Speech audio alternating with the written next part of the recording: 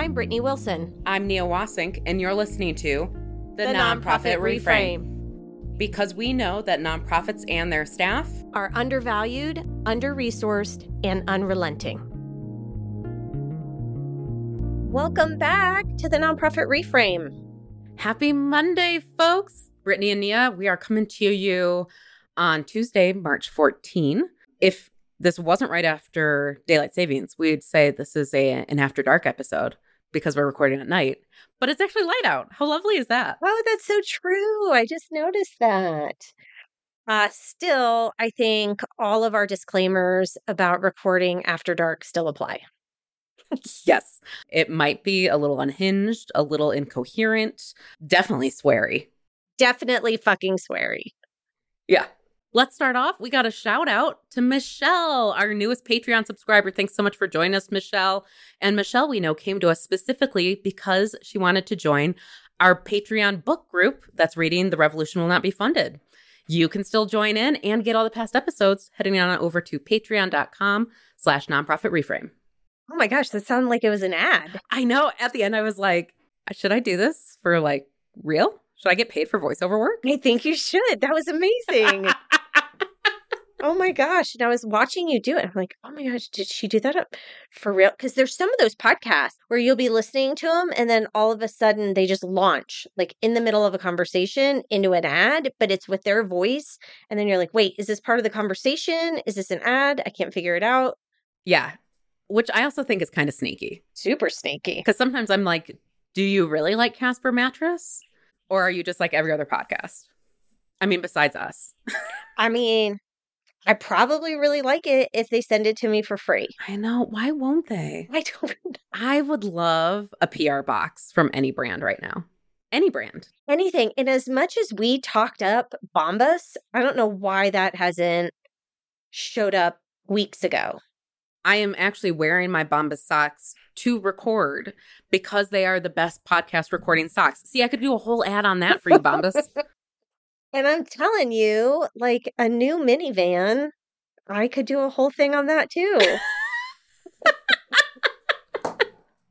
I just want some free socks. You're going all the way to minivan. I am. Hey, I hashtag podcast goals. I set my sights high. I love it. Do it. Do it. Okay, we digress. Brittany, do you know what we're talking about this week? I don't. I was just about to ask you, what are we even talking about? So we need to go on a trip with Nia down memory lane. In a minivan.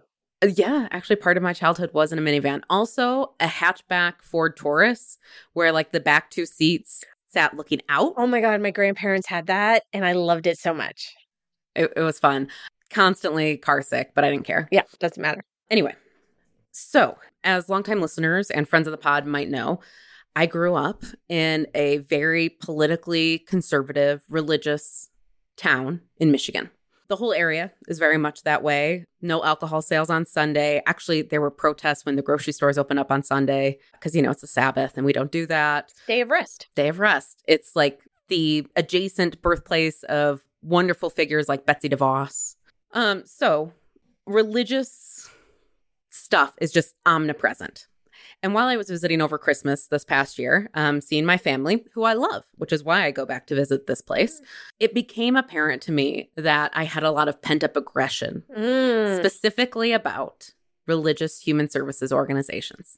Ooh, can't wait to hear more. So again, I think we need to parse out a few different things here. There are religious institutions, the ones that are there to promote religion, your churches, synagogues, temple, etc. Those are religious institutions. They are 501c3s for the most part. Their taxes and information is actually hidden from the public unless they decide to release them of their own volition. But they are there to promote religion.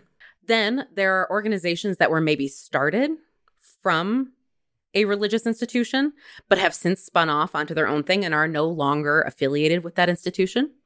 You may have worked for one specifically, Brittany. I think I did. And we had to give that disclaimer every time. Yeah. Started in a, Bible study? Is that how the story goes? An adult Bible study group at a Methodist church. Yep, but we're no longer religiously affiliated. Which I think is true actually for a lot of organizations. And then there are the ones that are still religious and providing direct human services programming. And those are the ones I have issue with. Why? Why do you have issue with them?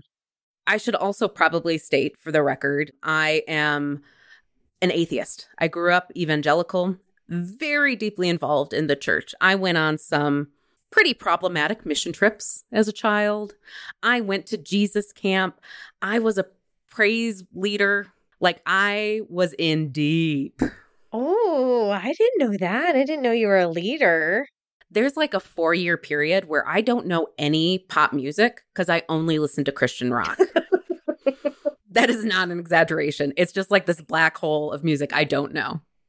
That's hysterical and does not surprise me. I also married an atheist, and he grew up in the Deep South, and very much kind of similar what you're talking about, where he was kind of thrust into it. And once he got old enough, said no more. Yeah. And this is not about me pissing on anybody's religious beliefs. Like, I think there is something really amazing about having a belief, a moral guide, something that gives you hope and connection. Like, I do think religion can be amazing for a lot of people. I just have a lot of specific religious trauma. Right.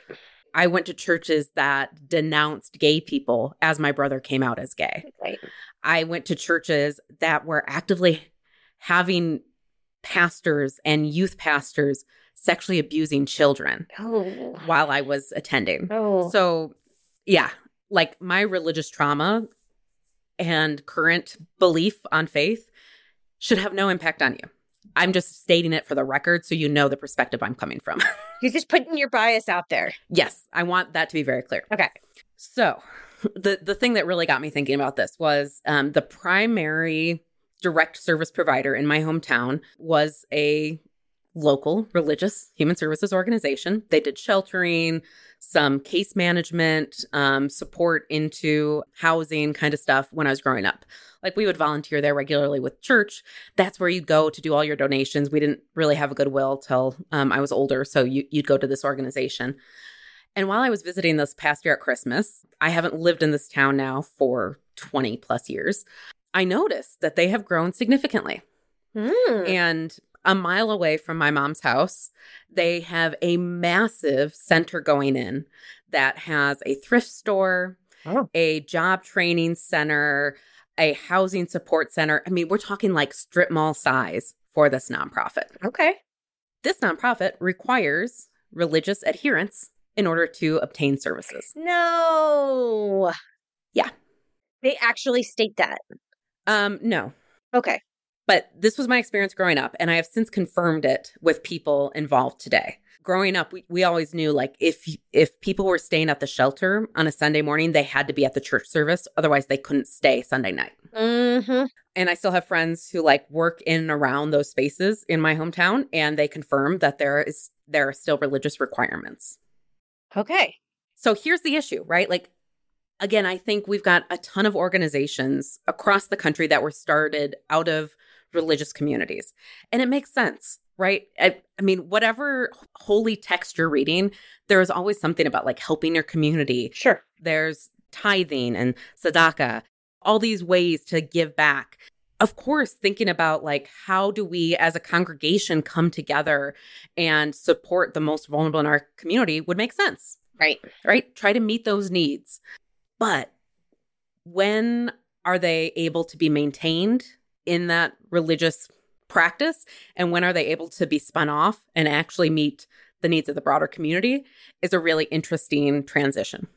As you mentioned, you worked for an organization like that. I can think of at least 3 or 4 in Boulder County that have very publicly stated, like, this is our history.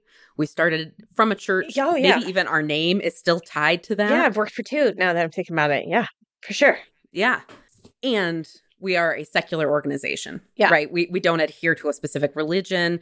Our staff, our volunteers, our clients do not have to be part of that whatsoever. And they probably don't even talk about religion. Well, so I'm really curious, obviously there's a lot of money that's being put into this new building, these services that they're creating. I would love to know where their funding's coming from, because the reason nowadays that we clearly want to make the distinction that there's no religious ties or affiliation is to get funding, right? Is that there's a lot of funders that will not support a religious organization. There's also a lot of donors that won't. And so I'm curious if you're just like whole on, like embracing it. Are there specific funders for them? Or are they getting most of their money through like tithing in their congregation and that sort of thing? That's a great question. And I think that's part of like the crucial distinction between like Boulder County nonprofits, where we actually have pretty low religious attendance as a community. Right. And a community like Holland, Michigan, where everything's tied into religion. And that is actually a benefit. Right. I'm trying to be really careful not to call out this organization. Fair. Because on this podcast, we like to uplift the ones that are doing well by name and protect the ones that aren't. And I'm really struggling with this. And I'm actually kind of hoping anybody from Holland, Michigan listens to this and is like, I know who Nia's talking about. So this organization recently hired a new CEO. He was there as interim. They hired him. It was on the front page of the local newspaper, and I happened to see it. His most recent position before that was with the Family Research Council. Are you familiar with the Family Research Council? Tell me more. I am not.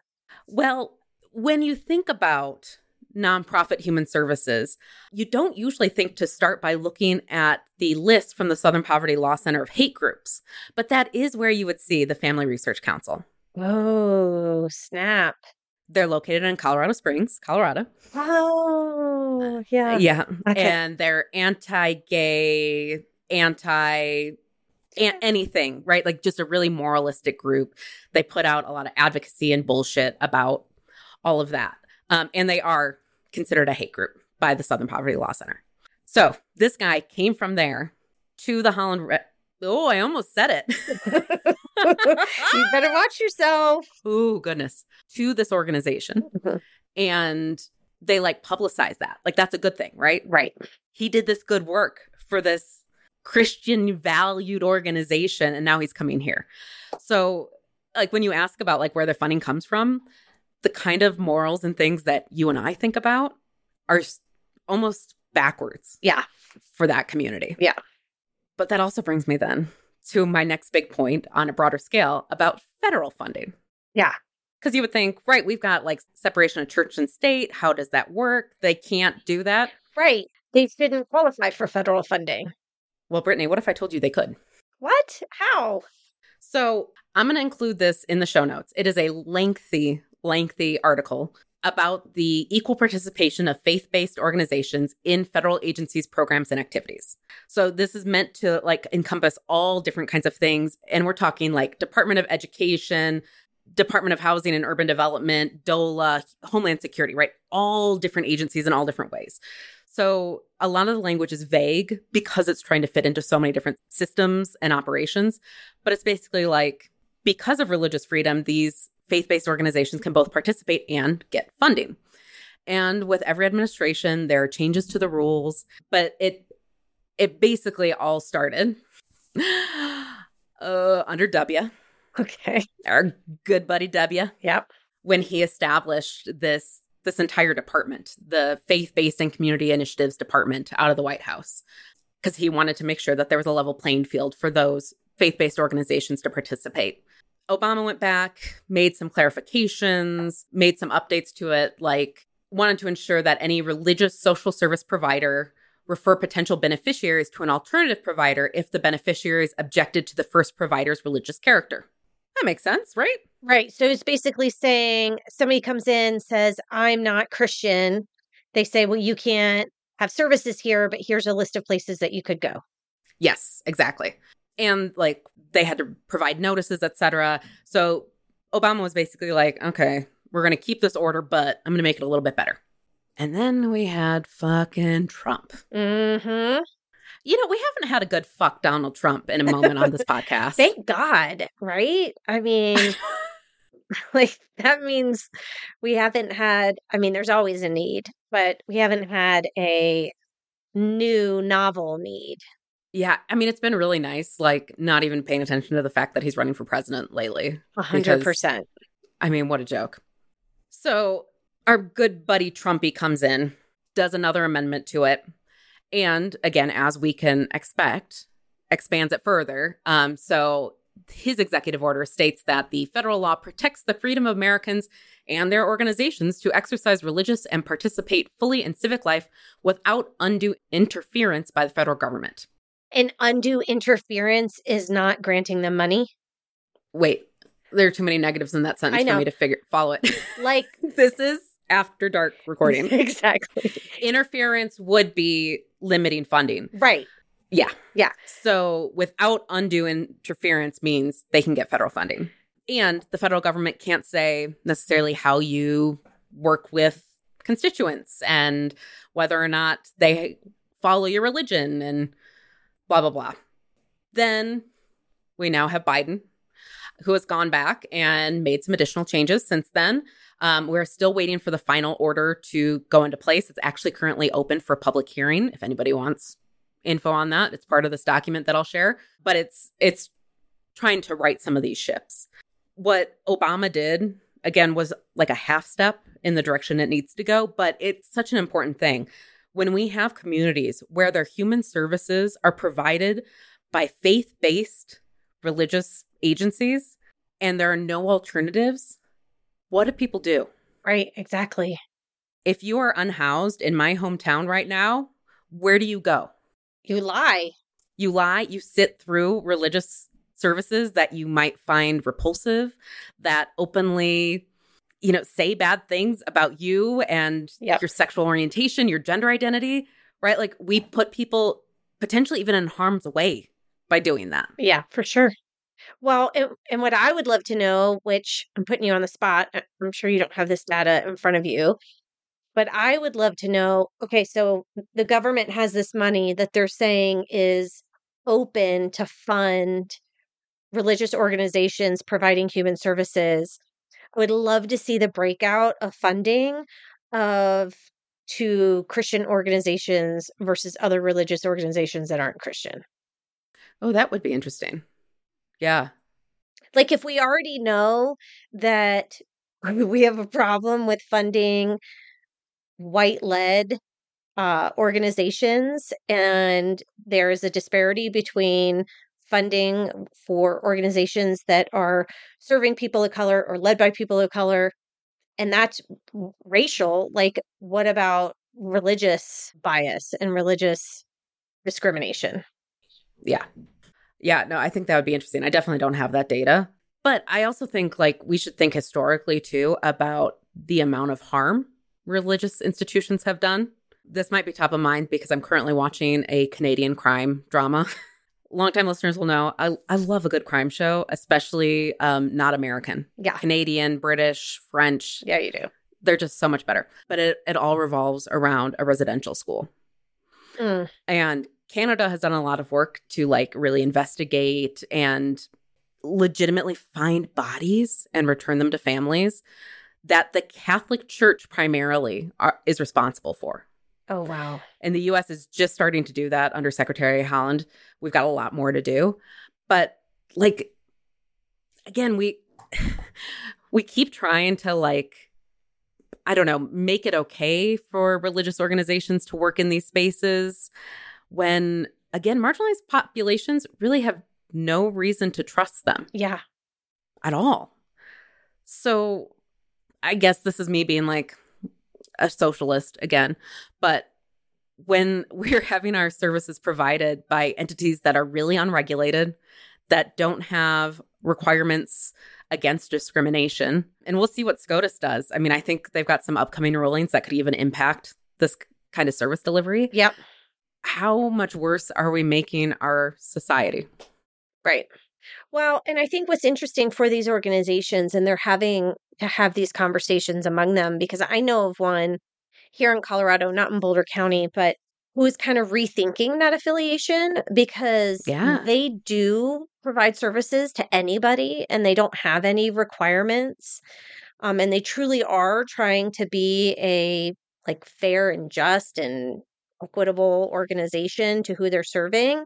But your point exactly is what they're struggling with is just by having a religious name, they're excluding people who might have that kind of trauma or will make the assumption and so won't come in and seek the services when they really need it.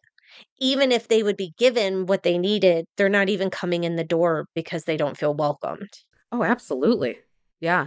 I'll give a really local example. There's an organization that started providing programming at like diffuse sites, like wherever they could get free space. And of course, a number of churches offered up free space. And there are groups that are struggling to maintain membership because people don't want to go into these spaces. And it's just such an interesting dynamic where I think a lot of these churches are trying to mend fences and say, like, you know, you can come use this. Like, we want to be part of your community and vice versa. But the organization at the center of it all isn't necessarily understanding the religious trauma, like you were talking about. Like, what does it mean for an individual to walk into a space where they have been hurt, where they've been harmed, where they've been ostracized? Right. Yep. So this is like a big conversation for society to have. Y'all could just get with it and start having it. That would be super cool. And I'm not saying that like government is the solution for this, but regulation has to be. We can't have every president coming in and changing whether or not religious organizations can discriminate on the basis of religion, whether they get funding or not. Yeah. Like, we need to have congressional oversight over our direct service providers who are, again, providing some of the most crucial services, some of our most life-saving services in our communities. You know, the big one we haven't talked about. Give it to me. Religious healthcare. Oh. Have you ever run into a religious hospital or healthcare institution? I got to think back. I don't think I have. Well, we have a number of them here in Colorado. That's so funny. I've never even considered that. I have friends who have it written like into their medical documents, do not take me to certain hospitals because they would not perform life-saving abortions. Right. So again, our medical system, which has been privatized into a combination of nonprofit and for-profit hands, but, you know, largely out of the public sphere, it allows these religious institutions then to limit life-saving care because of religious exemptions. Right.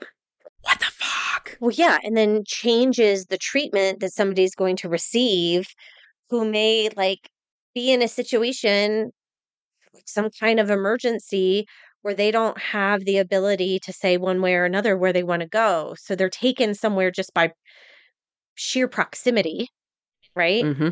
And that could be a life or death situation for them or their family. Yeah.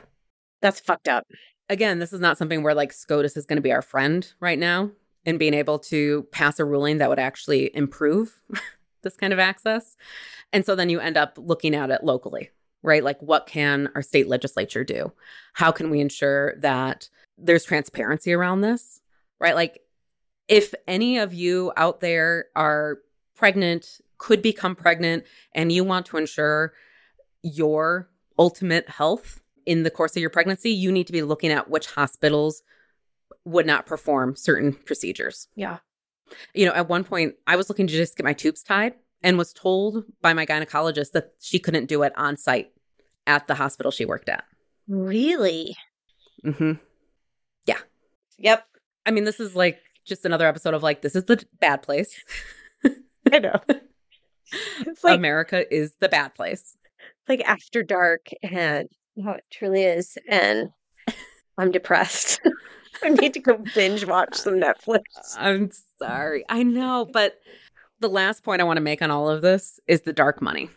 Oh, yes. So again, longtime listeners will know about this because we've talked about this before, but faith-based organizations that are actually providing religion, so again, your churches, synagogues, temples, etc., their tax information is not public. Right. But they often collect the funds, and then a good portion of that goes on to support their affiliated organizations. So when you have that kind of structure, you've got a lot of money going into the church that isn't seen, that has no public oversight. Right. There's no democracy around it whatsoever. Right. And then it is going in to promote these exclusive organizations that have religious backing, that are promoting religions, and sometimes very explicitly, right? Like that's what they say they're there to do. Right. And we don't know where those dollars are coming from. But those organizations are also getting federal dollars. So now you've got taxpayer money and dark money coming together to provide religiously specific human services. Ew. Ew. I'm glad you brought this up. I have a feeling this isn't going to be the last time we're going to be talking about this. I know this is very much a scratching the surface moment. Yeah. And a Nia needed to get this off her chest moment because the vitriol needed to go somewhere. Yeah. I mean, we could talk about like faith-based recovery and treatment programs. Right. I got a lot to say about that. Right. I mean, there's a lot of shit. But again, like the larger context is, what can we do to regulate? What can we do to protect the individuals? How can we as society change this?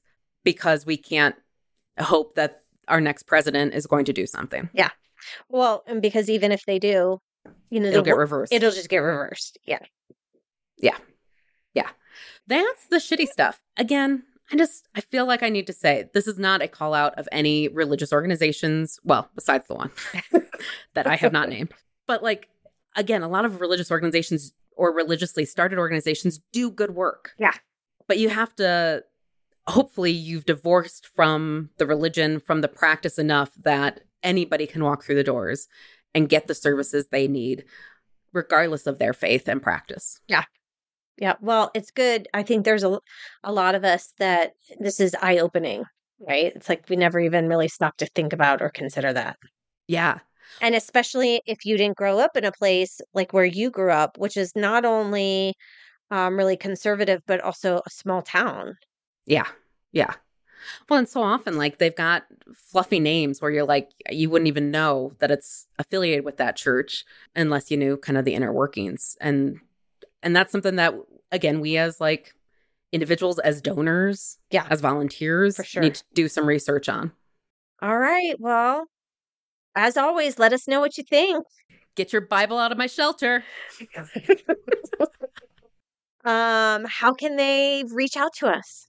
You can send all of your hate mail directly to me at nonprofitreframe@gmail.com. I will happily receive it. That's okay. Wouldn't be the first time. True. Would not be the first time. You can also catch us on Facebook and Instagram at Nonprofit Reframe. And don't forget, follow us over on Patreon. We got some good stuff coming up. Yeah, don't forget that book club, which a lot of what we talked about tonight, there's kind of like intersecting themes happening in the book. Yeah, parallels. So, all right. Thanks so much. Take care. Y'all have a good one. Don't forget to become a Patreon subscriber for behind-the-scenes content starting at only $3 a month. Learn more at patreon.com/nonprofitreframe. We would like to thank our sponsors.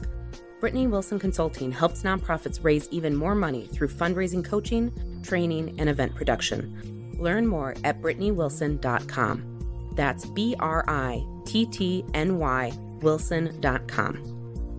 Mission Launch is a Colorado-based consulting firm working towards social good in all sectors through fundraising, board governance, strategy and planning, and equity support.